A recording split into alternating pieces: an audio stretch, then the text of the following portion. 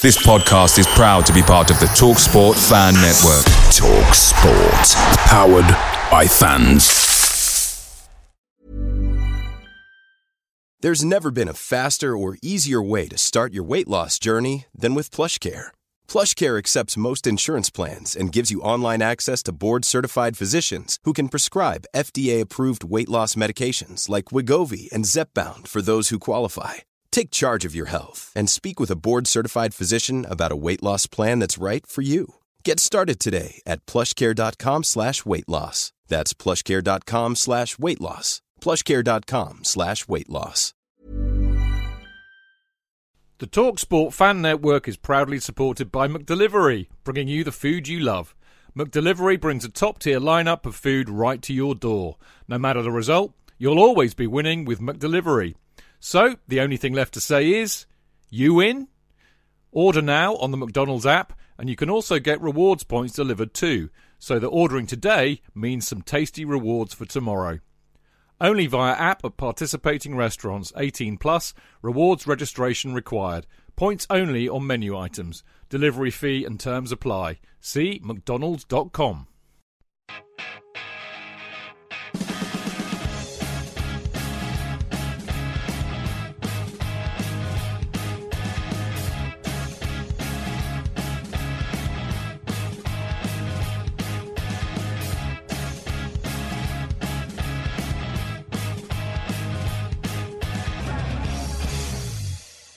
Right, welcome to another episode of My Chelsea.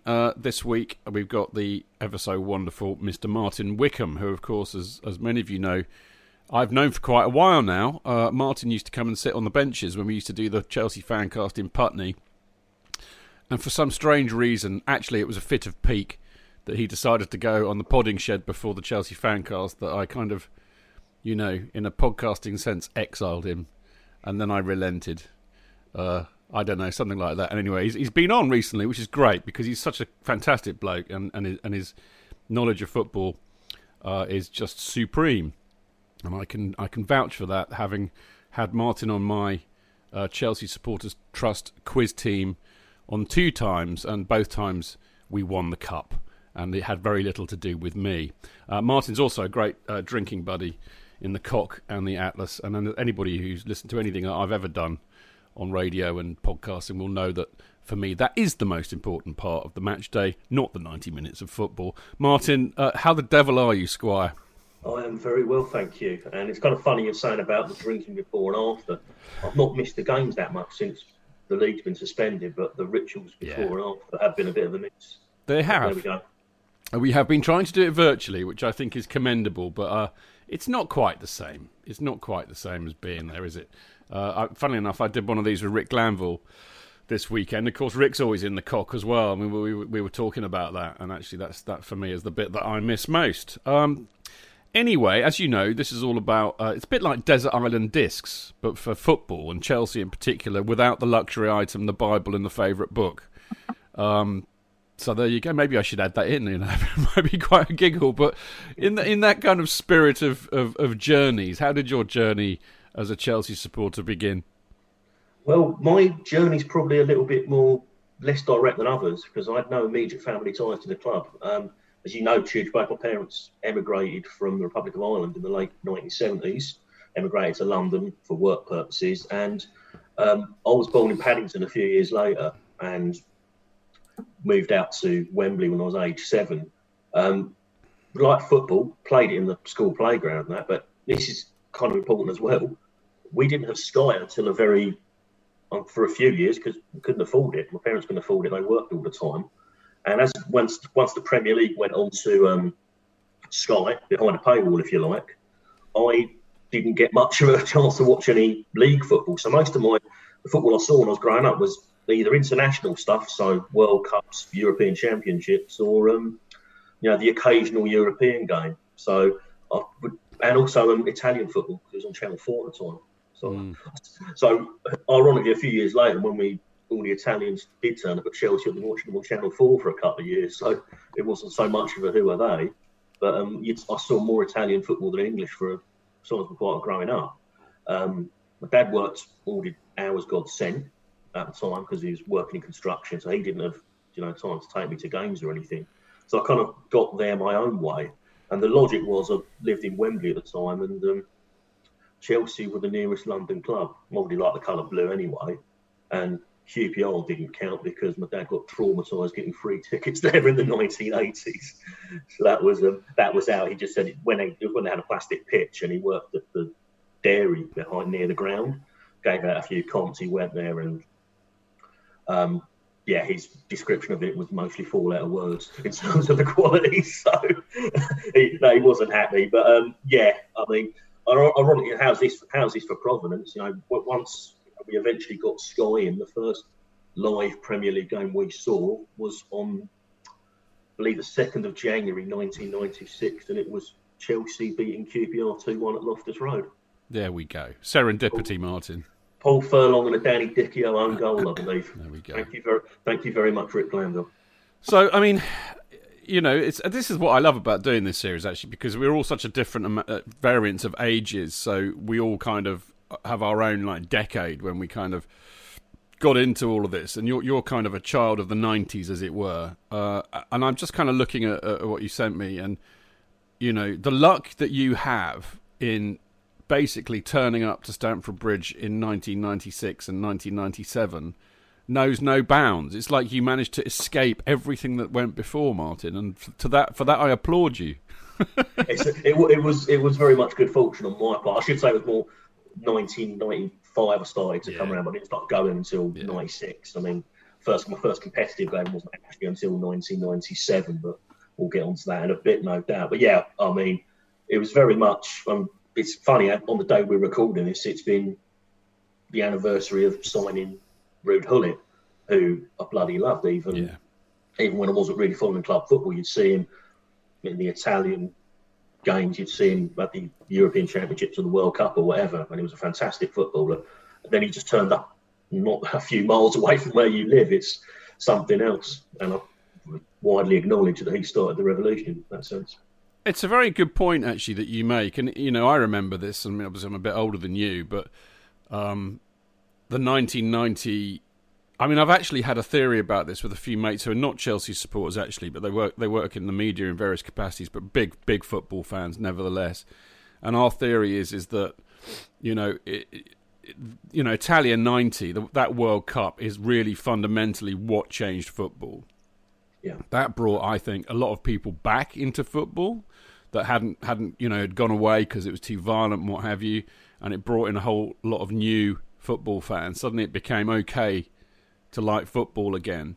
And 1990 has a lot to play for that. But actually, I agree with you entirely, and this is, I remember this vividly. It was the, Channel 4's coverage of Serie A, particularly when Gaza went out there, again, down to Italy 90, of course, but we knew all these players already that Chelsea were beginning to sign. I mean, you'd have to be blind and stupid not to know who Ruud Gullit was, but, a lot of the others... Vialli, for example.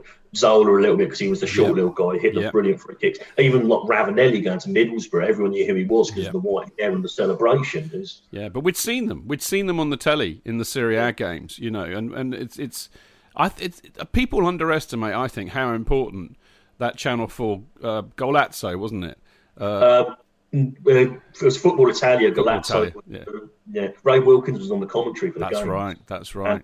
He was playing for QPR at the time, and me not having a concept of studios in London, and the commentary being done from London, I thought he was like playing for QPR and then going out to Italy.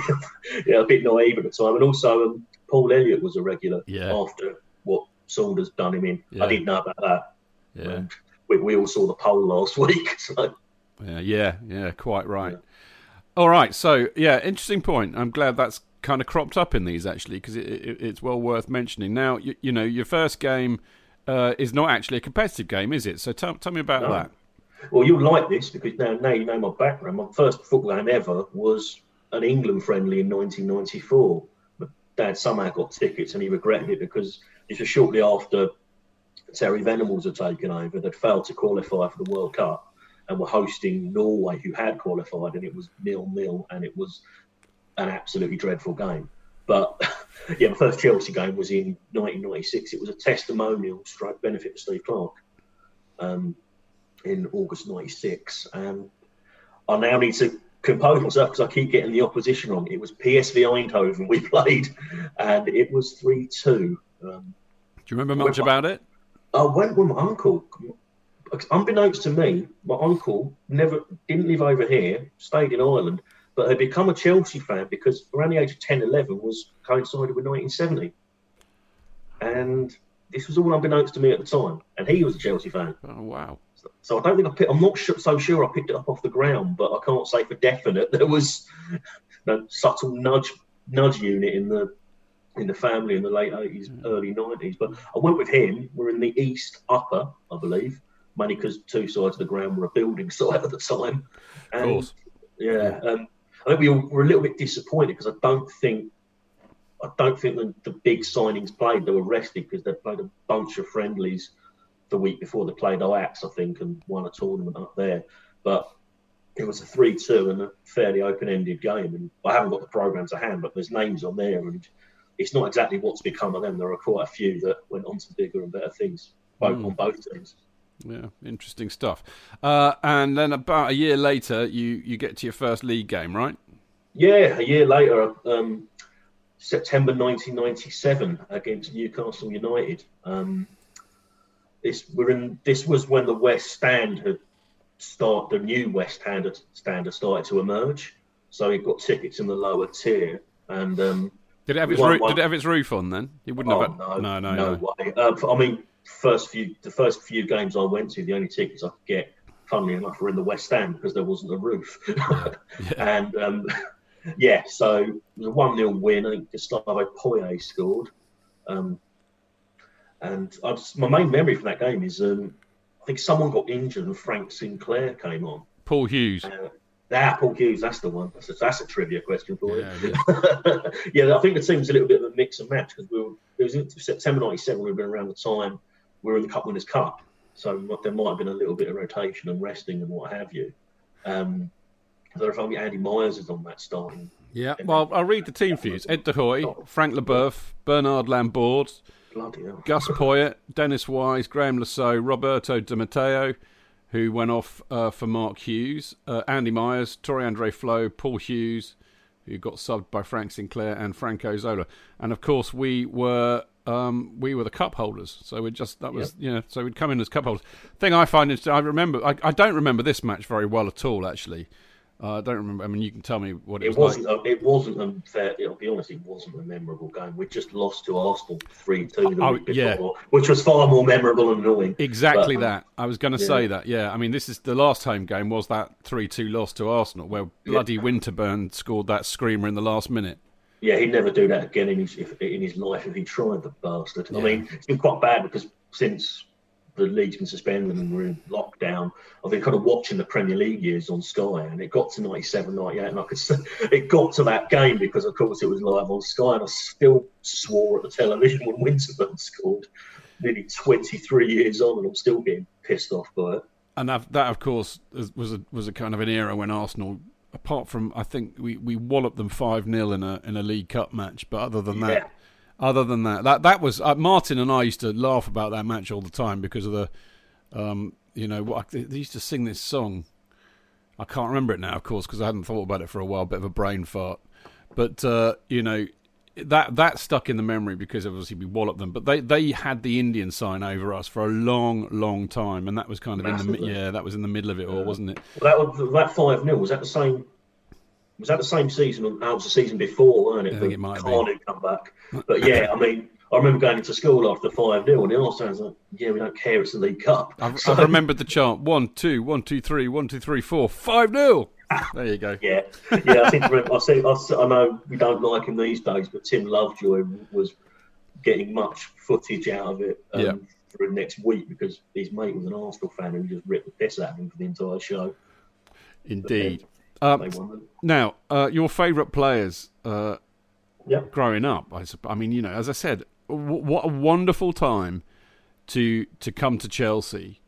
Yeah. I mean, even for those of us that have been going for a while, you were pinching yourself who was playing. You know, if you'd grown up, you know, watching the likes of Bill Garner or Alan Mays, or a plethora of other incompetents that Chelsea had managed to field, to suddenly see a team fielding the likes of Ruud Gullit, Luca Vialli, Zola, it was just like, I don't believe what's happening. But you came into this fresh, I suppose. I was fairly fortunate, but I was a little bit traumatised from watching Holland and Tony Cascarino. So I wasn't I wasn't completely immune, unfortunately. At least you didn't have to watch him play for Chelsea. Oh God! Apparently he didn't qualify to play for Ireland after all that. I would imagine there's a lot of people who thought he didn't fucking qualify to play for Chelsea either. But there we go. Very true. But yeah, I mean, growing up, the favourite players obviously Gullit was just. You're still like, is he really here? Is that really him? Because you know, it was just obviously he was coming towards the back end of his career. But what a player! And just he was imperious. Yeah. And even though he was only like 9 or 10 at the time, and you just kind of knew he was levels above what was there, and occasionally I think his own frustrations maybe when he realised that his teammates weren't quite on the same level as him, and maybe a little bit as a manager. I mean, Vialli, just because he stood out so much, he's not a bald guy, Italian, scored goals, and this was just him on the pitch. What we now know about him as a character, I mean, what a man! And I mean, with all this horrible news we've been having recently, and he's obviously had his own health scare, it's just been wonderful that, you know, fingers crossed he's got the all clear. But we were talking about Football Italia and that, and when he came to Chelsea, they used that in the Channel 4 coverage because obviously he knew James Richardson, and I think they filmed a skit around Kensington where they're walking down the street and this car pulls up and a big gaggle of ladies get out of the car. It's probably not completely PC, and they're talking about the bald Italian football icon, and they go past Vialli and start hugging James Richardson and things like that. But yeah, it was him, and they were just like iconic players. And then Zola came a few months later, and wow, that's something else. And just in terms of the impression, not just at Chelsea, but in football in general, the impression was unbelievable. I've also got two other players I mentioned here. One I'm going to go into a bit more detail later on, so I'll maybe skip over him. But Jimmy Floyd Hasselbank, again, it's an on this day on the Chelsea Twitter feed that we signed him 20 years ago today. Did we really?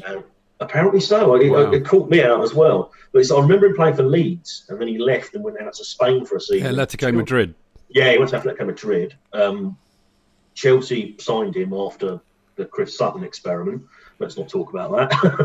The Quatermass experiment. Oh, God, that'd be more use. But, Hasselbank, I think, certainly from my time, he's like a more prolific striker. I mean, he would just he was a guaranteed 20-goal a season man, which Chelsea hadn't had really since Kerry Dixon. We'd had strikers, but the goals were a lot more distributed out. I mean, I mentioned Poyet earlier on because he'd always used to crop up with goals. Zola, obviously, but it's much more distributed across the midfield and across maybe a combination of Torre Andre Flo and a few others. So Hasselbank coming on the scene and just like, give me the ball and I'll score, and scoring them in whatever way. I mean, in a foot like a bloody cannon, which was something else. And my one little regret about his career is that he didn't stay on for one season when Mourinho took over. It could have been an absolute disaster, or it could have been the greatest thing ever because of the clashing egos. But you just love to have seen it just to see what could have happened. But there we go. I'm really glad you mentioned Jimmy. You know, I mean, it's impossible to do these things, isn't it? I mean, if you've been going for a while as well, I mean, there's just so many players that you've grown a liking for. I didn't mention him at all, and yet I absolutely loved Jimmy Floyd Hasselbank. And I remember being just so... And it kind of coincided with the year that I got a season ticket for the first time. But that season where him and Ida scored about 55 goals between them. And it was just so brilliant to see a Chelsea strike force with two strikers who could get over 20 goals. And I hadn't seen anything like that since Speedy and Dixon. Yeah, that's what I'm saying. The whole, getting guaranteed 20 a season was Dixon. Yeah. Now Hasselbank was doing it, and Gudjohnsen chipped him, but he was more of a link man, and then Mourinho used him further back when he turned up to supply Drogba. But they're a fantastic strike force. And you've mentioned Gudjohnsen. I'm feeling a little bit guilty for not included him on my list because he was a fantastic player in school. In many ways, he scored some absolutely stunning goals as well. Yeah, I mean, one of the best goals I've ever seen at Stamford Bridge was before I had a season ticket, actually, but because I was in the West Upper, because that's the only place you could get tickets then. And it was that goal against Leeds. That kind of the bicycle. Yeah, yeah. I had such a great view of that. So there you go. Excellent. Well, we might as well go on to your Chelsea hero then, seeing as you very kindly left him off the list. Yeah. Well, I included him really because I think everyone will mention players like Osgood, Lampard, Terry, and they're all absolutely worthy of mention. But I want to mention someone who maybe is a little bit overlooked, and it's Roberto Di Matteo. I think, unlike some of the other signings I mentioned from 95, 96, 97, Di Matteo's like 26 when he joined, so he's in the prime of his career. And in many ways, I think he gave up his international ambitions to join Chelsea because they were a little bit more insular then. But the main reason I mentioned him is the goal in 1997, the cup final, obviously. Bloody missed that because I couldn't get a drink, come back, and he's wheeling off in celebration. But he did it in 97. He did it in two more finals at Wembley, the 98 League Cup final, the 2000 FA Cup final. And then in September of 2000, he's 30 years old, breaks his leg in three places in Switzerland against St. Gallen, and his career's ended. And got reminded of that actually last week because they were showing that Ashley Cole thing about his cup finals. One of them's the 2002 cup final when we lost to Arsenal. Less said about that, but I'd forgotten that Ranieri stepped aside on leading the team out to allow Di Matteo to. I completely forgot about that. And I was like, it kind of got me a little bit, and remembering what happened because it was a horrific injury and turned out that was his career. So that all happens, and then a decade later he comes back and is in the dugout for, I've written down the events of 2012 because it's an FA Cup, a Champions League, some of the most improbable football I've ever seen, just in terms of how the hell did we do that? And he was in the dugout for it, and I was delighted for him as anyone else. We finally did win the Champions League, and I've still got the image of him lifting the trophy somewhere on my phone. I just think he was an absolute gentleman.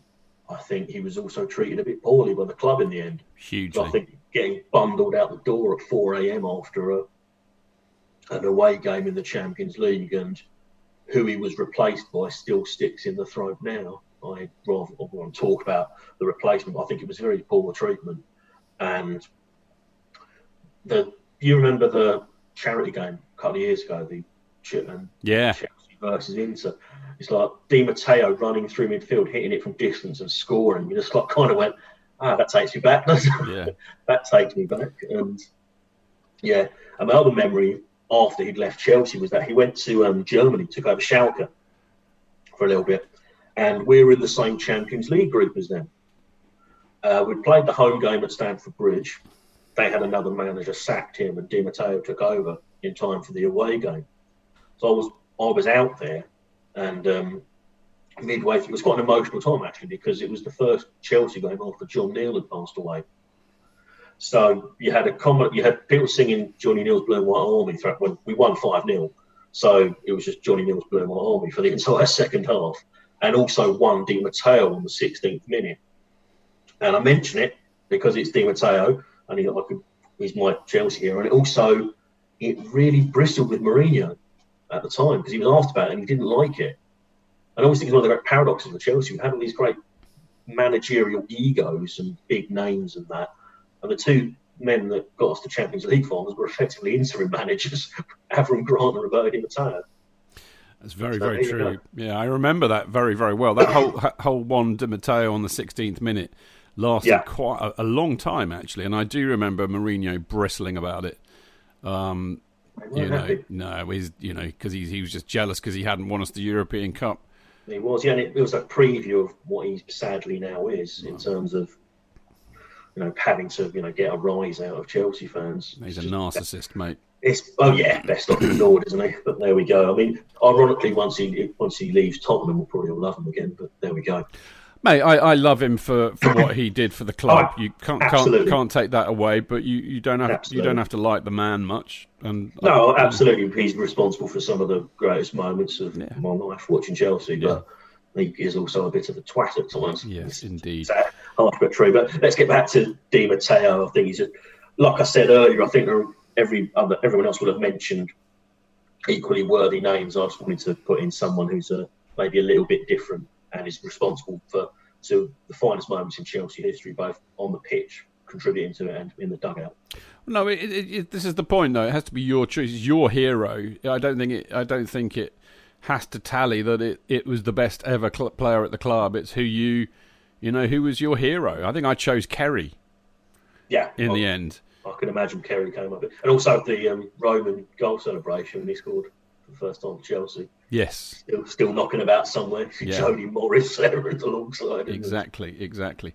So, what about the current squad? More kind of recent times. You got a few favourites there?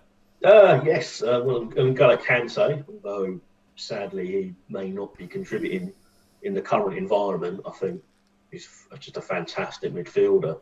And two of the people I mentioned, I've done as much for the hate they generate from people who claim to be Chelsea fans as anything else, and they are Marcus Alonso and Willian. I think with Willian especially, it's like multiple managers he's played under, and they've all used him. Yeah. And they've all come to the same conclusion. He can actually play football a bit. Yeah. So some geezer off the internet saying he's shit versus, multiple title-winning managers. I know whose judgment I'm going to trust on that. And as well, it may be the end of his Chelsea career coming up. So I think there's a little bit of a shout for that. Alonso, if you score 2 goals against Spurs, you're up there as far as I'm concerned. And then the goal he scored recently against them just caused absolute pylons. It was brilliant. Yeah. And I've also mentioned as well, the promise, it's kind of a shame that the season got curtailed the way it has, because the promise that was starting to be shown by some of the younger players, Mount, Gilmore, Reece James, who I think is going to be absolutely brilliant, barring injuries. It's absolutely mouthwatering going forward, and we just hope that it's not been interrupted by this what's been going on in the world, because it looked like it was starting to come together a little bit. It's as much promise for the future as the current squad. Excuse me. Well, exactly. Of course, we won't know until we know, but it is a worry, isn't it, when they've had their development curtailed, and what if any impact that will have on them. But we shall see. Chidge. JK, in all the years you've been following Chelsea, you hardly ever miss a match, home or away. But how would you feel if you couldn't be there and it's not on TV? Oh, Chidge, I'd be bereft, inconsolable. The thought of missing my beloved Blue Boys live. It's all too much. I know, JK, I know. It's all a bit too much, isn't it? Yes. Well, panic not. NordVPN have come to the rescue. They have? Yep, NordVPN allows us to watch any match, even if it's not on live TV here. They do? Yeah, they do. With just one click, they switch your virtual location to a country which is showing the match, and they act as your cyber bodyguard whilst online, protecting your personal data and sensitive info like card details and passwords. Oh, wow, great. But I bet that'll cost me a fortune. Actually, JK, it's only the price of a cup of coffee per month, and you can use your account across 6 devices. It's a bargain, JK, and best of all, no more tears for you. Oh, thank you, NordVPN. I'm so happy I could cry. Where do I sign up, Chidge? Well, to get the best discount off your NordVPN plan, go to nordvpn.com/Chelsea Fancast. There's no risk with Nord's 30-day money-back guarantee, and you'll help support the Chelsea Fancast. The link is in the podcast episode description box. Away days are great, but there's nothing quite like playing at home. The same goes for McDonald's. Maximise your home ground advantage with McDelivery. You in? Order now on the McDonald's app. At participating restaurants, 18 plus, serving times, delivery fee and terms apply. See mcdonalds.com. Right, time for your favourite matches, Martin. Kick it off. Okay. I've limited this to 3 games I've actually been to. Good man. So the first one is the 2-2 in the Nou Camp in April 2012, from 2-0 down, a man down, reaching the Champions League final. I was in, and it was just an absolute. Well, I spent most of the second half, frankly, shitting myself. And that had nothing to do with the beer or the food.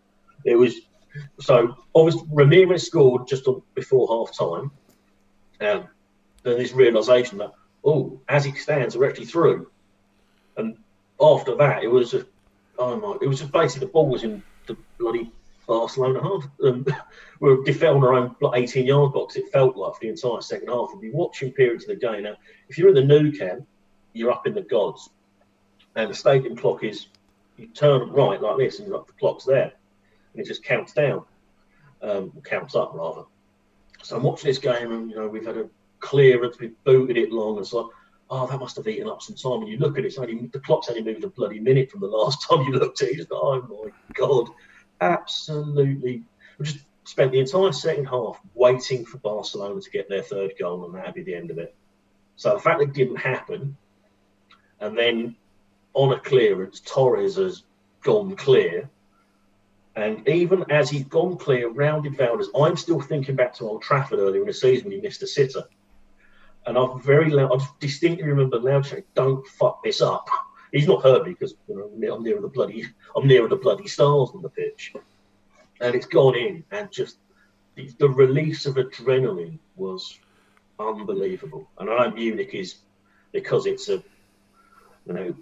winning the trophy, but I think that was the equal. If you were there, it was sensational. And I just remember this smell of cigars behind me when that goal went. His full legend just sparked up cigars at the same time. And to the left, I was right near the stairwell, and this old boy's just gone pelting backwards down the.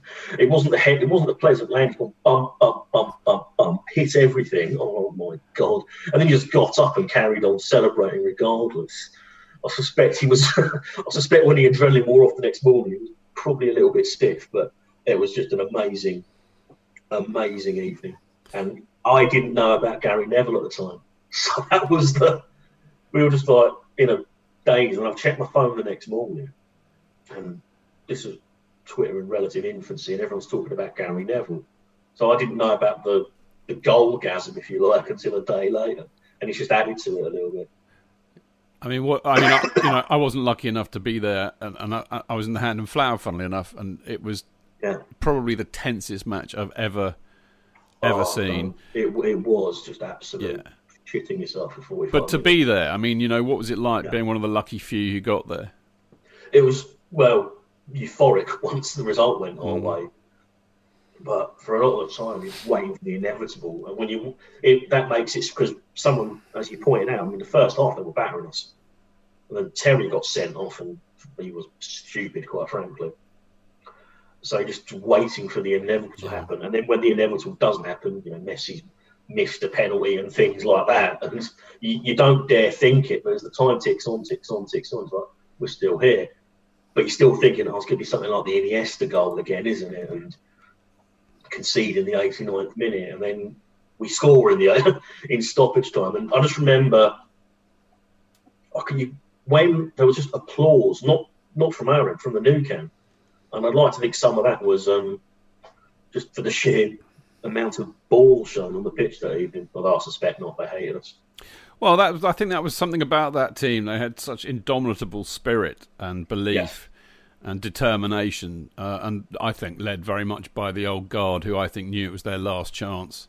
Yeah, absolutely. They just weren't giving up. We've all seen Drogba's memoirs about it as well. When he just talks about this is my last chance and things like that, and he just took them through. Goes back to the Napoli game as well, which was euphoric in its own way, and you probably experienced it as much because it was at the bridge. Yeah, that's the best atmosphere I've seen at the bridge.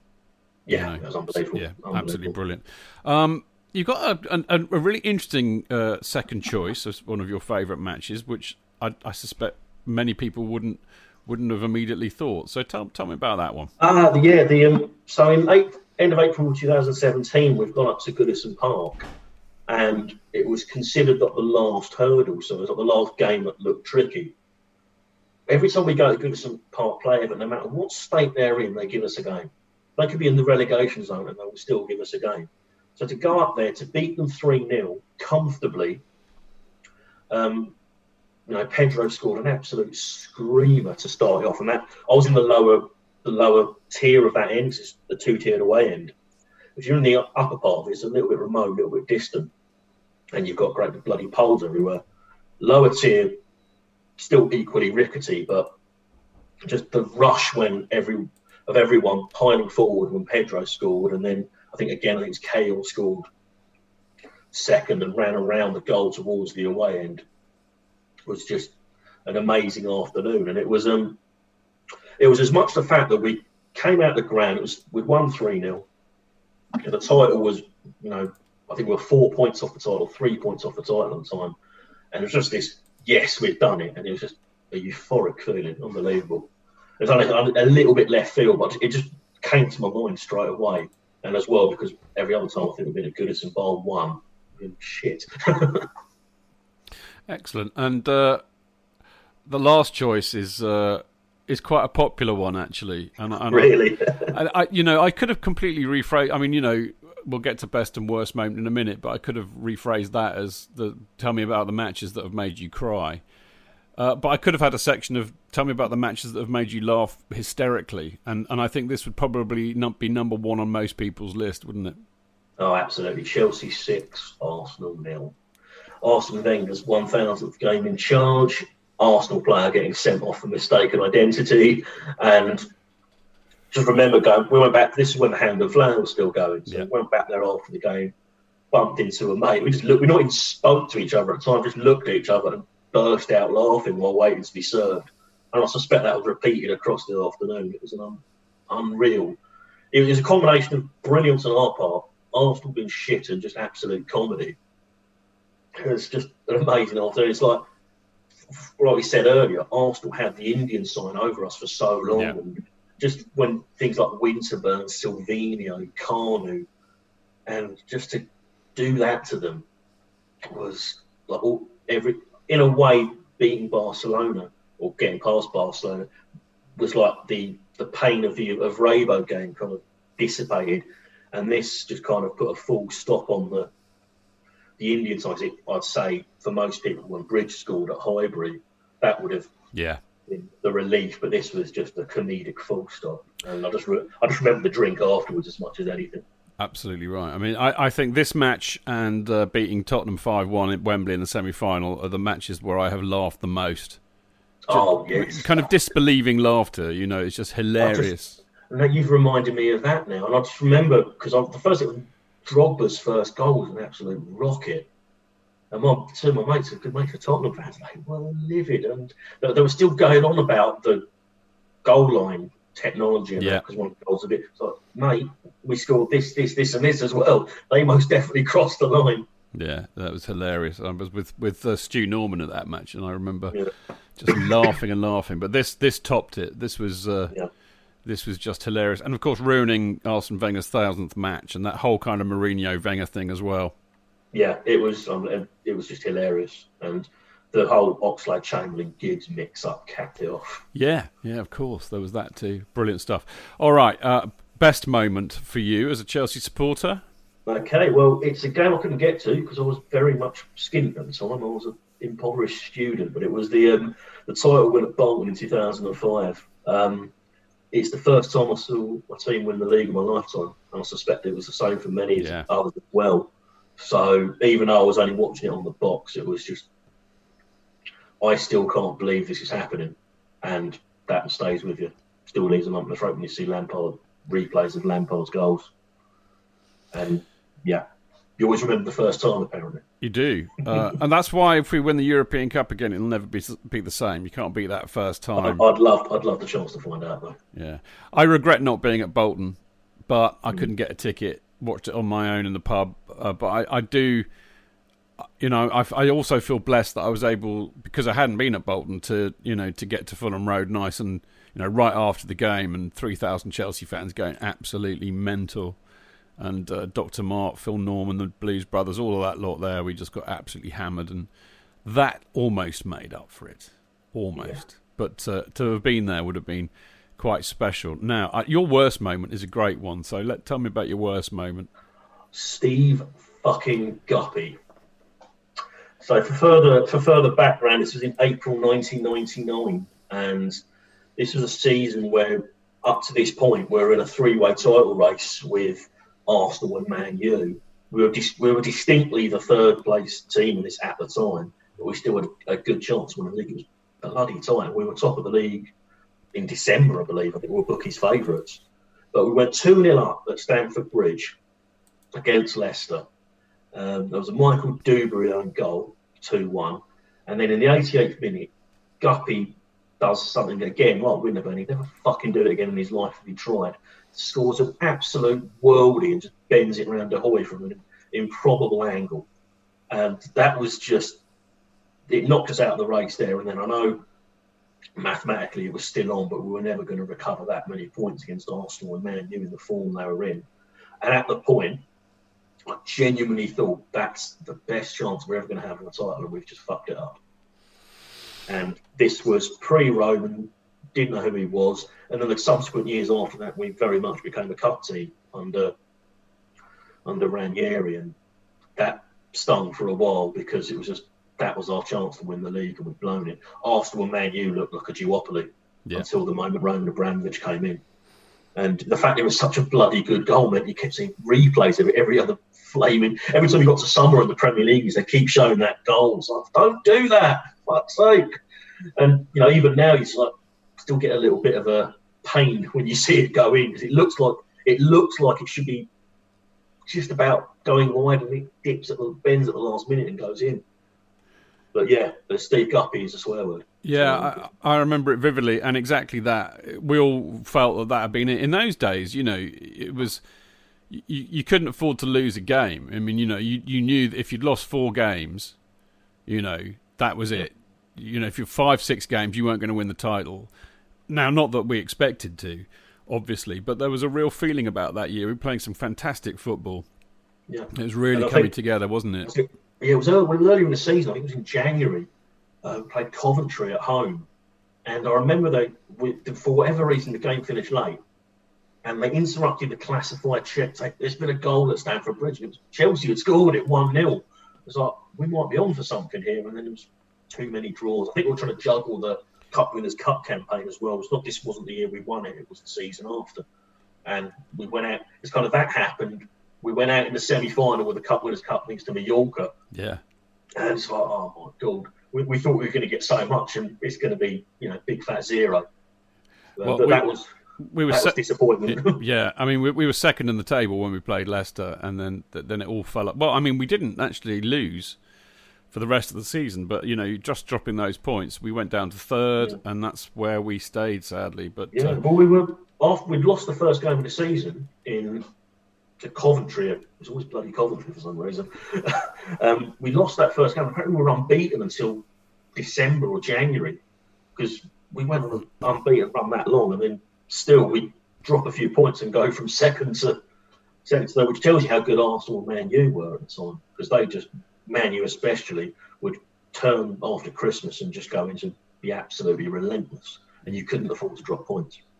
Indeed, you couldn't. You have another selection, which, you know, I would absolutely agree with. I don't think I've ever felt so miserable leaving a Wembley final.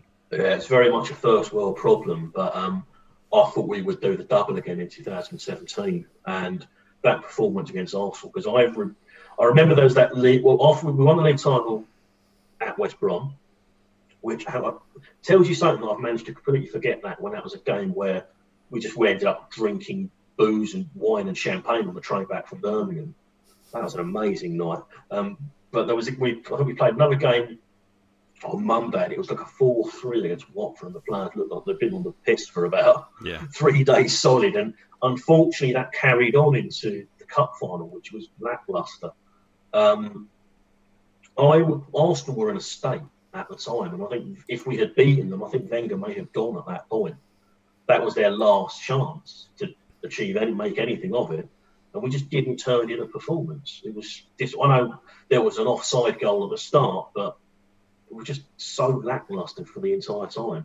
Victor Moses got himself sent off with the most stupid dive I've ever seen, and it was like we'd achieved so much in that season, but it kind of tailed off a little bit. I think it was still a fantastic season, but it could have been a double-winning season. And should have been. Definitely should have been. First world problems. Yeah, definitely should have been. We were definitely favourites for that. And I mean, we you know, apart from you know, losing to Arsenal that horrendous 3-0, which of course you and I were at. Well, we were there, but we weren't there. We kind of. I distinctly remember buggering off at half time. All sort of mentally I'd gone. I talked to John Fleming for most of the second half, I think. I bumped into Pablo, and he was like, "You're so angry you can't form words." I think it was just guttural swearing because we were so incompetent. Yeah, we had a few good drinks afterwards and the faltering fullback, I remember. Yeah, we thought that was named after Ivanovic, didn't we?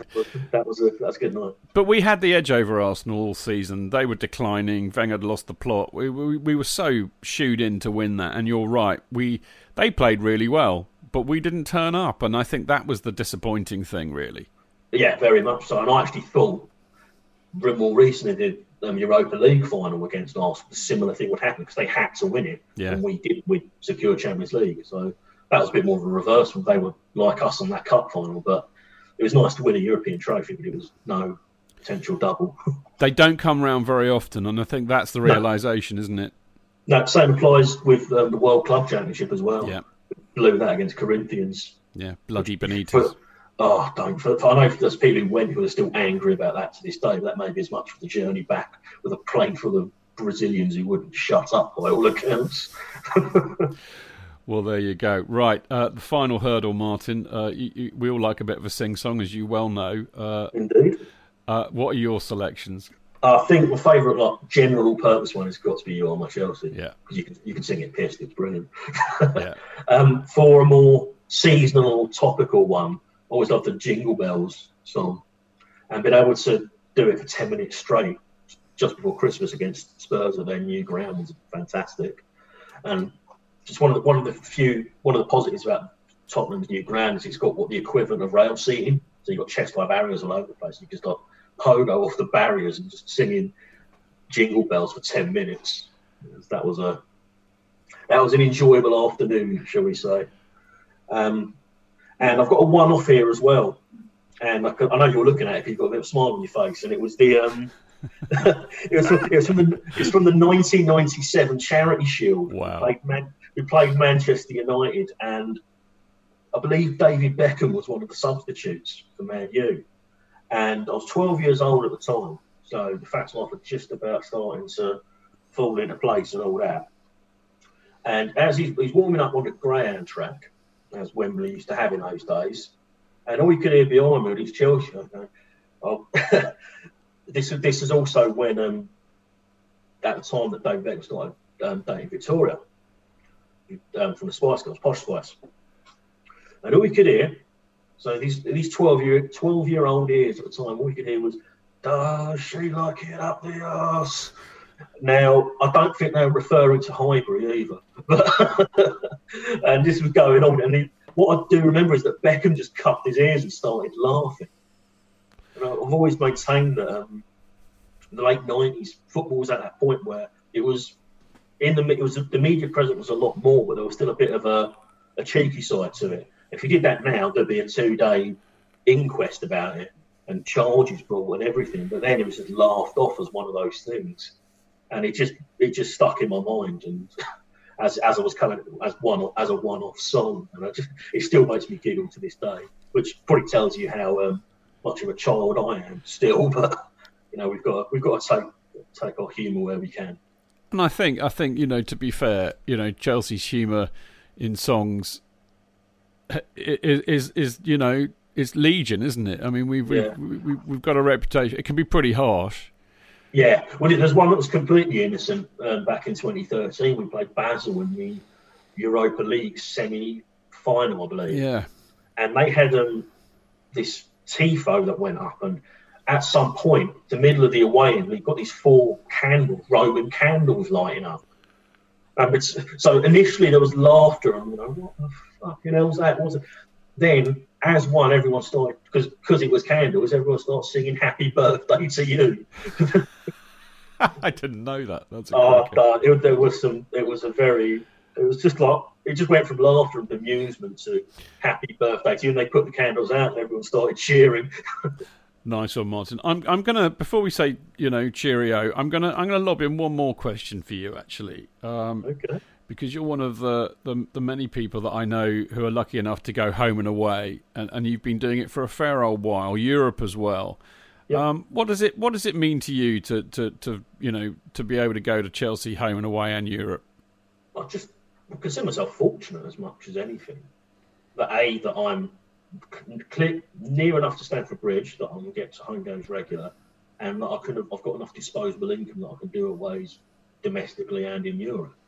I certainly consider it a privilege. I certainly doesn't make me any better than a fan who can't, whether it's due to finances or geography. And yeah, I mean, as I said earlier, I've certainly missed the rituals before and after the drinking and meeting people. Football maybe less, so I can live without that. And it's going to be when it does eventually resume in a few weeks' time without fans, it's going to be a very facsimile version of what football should be.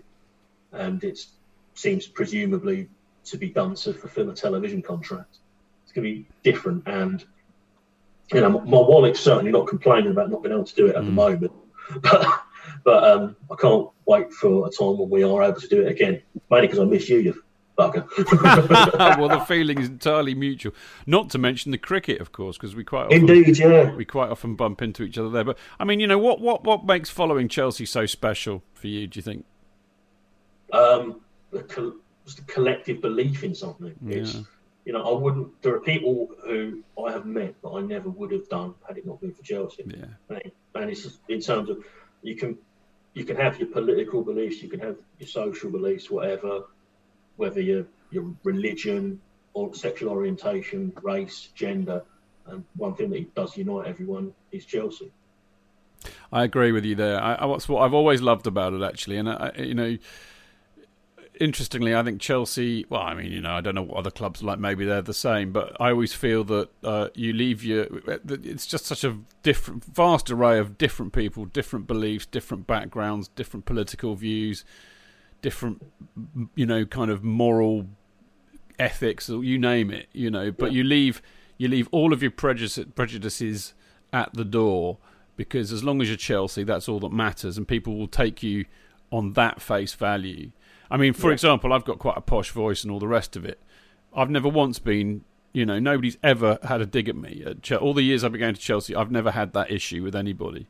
No, you're Chelsea. That's all that we care about, Yeah, I think I'll be honest. I think that's pretty much the same. I'm sure it is. Club up and down the country, but what it's also allowed me to do is the amount of people I've met. It's like recently I was at a work do. We had to do this 2 truths, 1 lie thing. And because I know JK, I could use one of I know the bloke who voiced the Ferrero Rocher advert. And everyone's gone, that's bollocks. Oh, it's true. And just, it's amazing what you can pick up. Quality. Well, JK, he does have his uses, as we all know. Martin, it's been an absolute privilege doing this with you. I've really, really enjoyed that.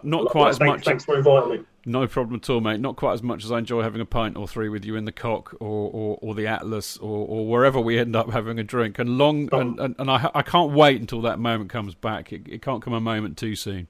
Indeed. And I also think as well, while everything's been locked down, the community that's built up at Chelsea has been benefited everyone, really, because I think it's kept a few heads on where otherwise they may have struggled. Quite right too, indeed. Well, hopefully I might see you in the virtual pub next Friday. You never know.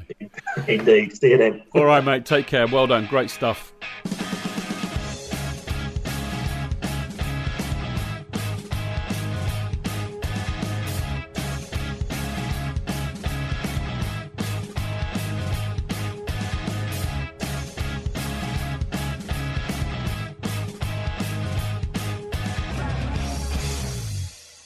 It's the 90th minute. All your mates around. You've got your McNuggets share boxes ready to go. Your mates already got booked for double dipping, and you steal the last nugget, snatching all 3 points. Perfect. Order McDelivery now on the McDonald's app. You in? At participating restaurants, 18 plus, serving times, delivery fee and terms apply. See mcdonalds.com. Cool fact, a crocodile can't stick out its tongue. Also, you can get health insurance for a month or just under a year in some states. United Healthcare short-term insurance plans, underwritten by Golden Rule Insurance Company, offer flexible, budget-friendly coverage for you. Learn more at uh1.com.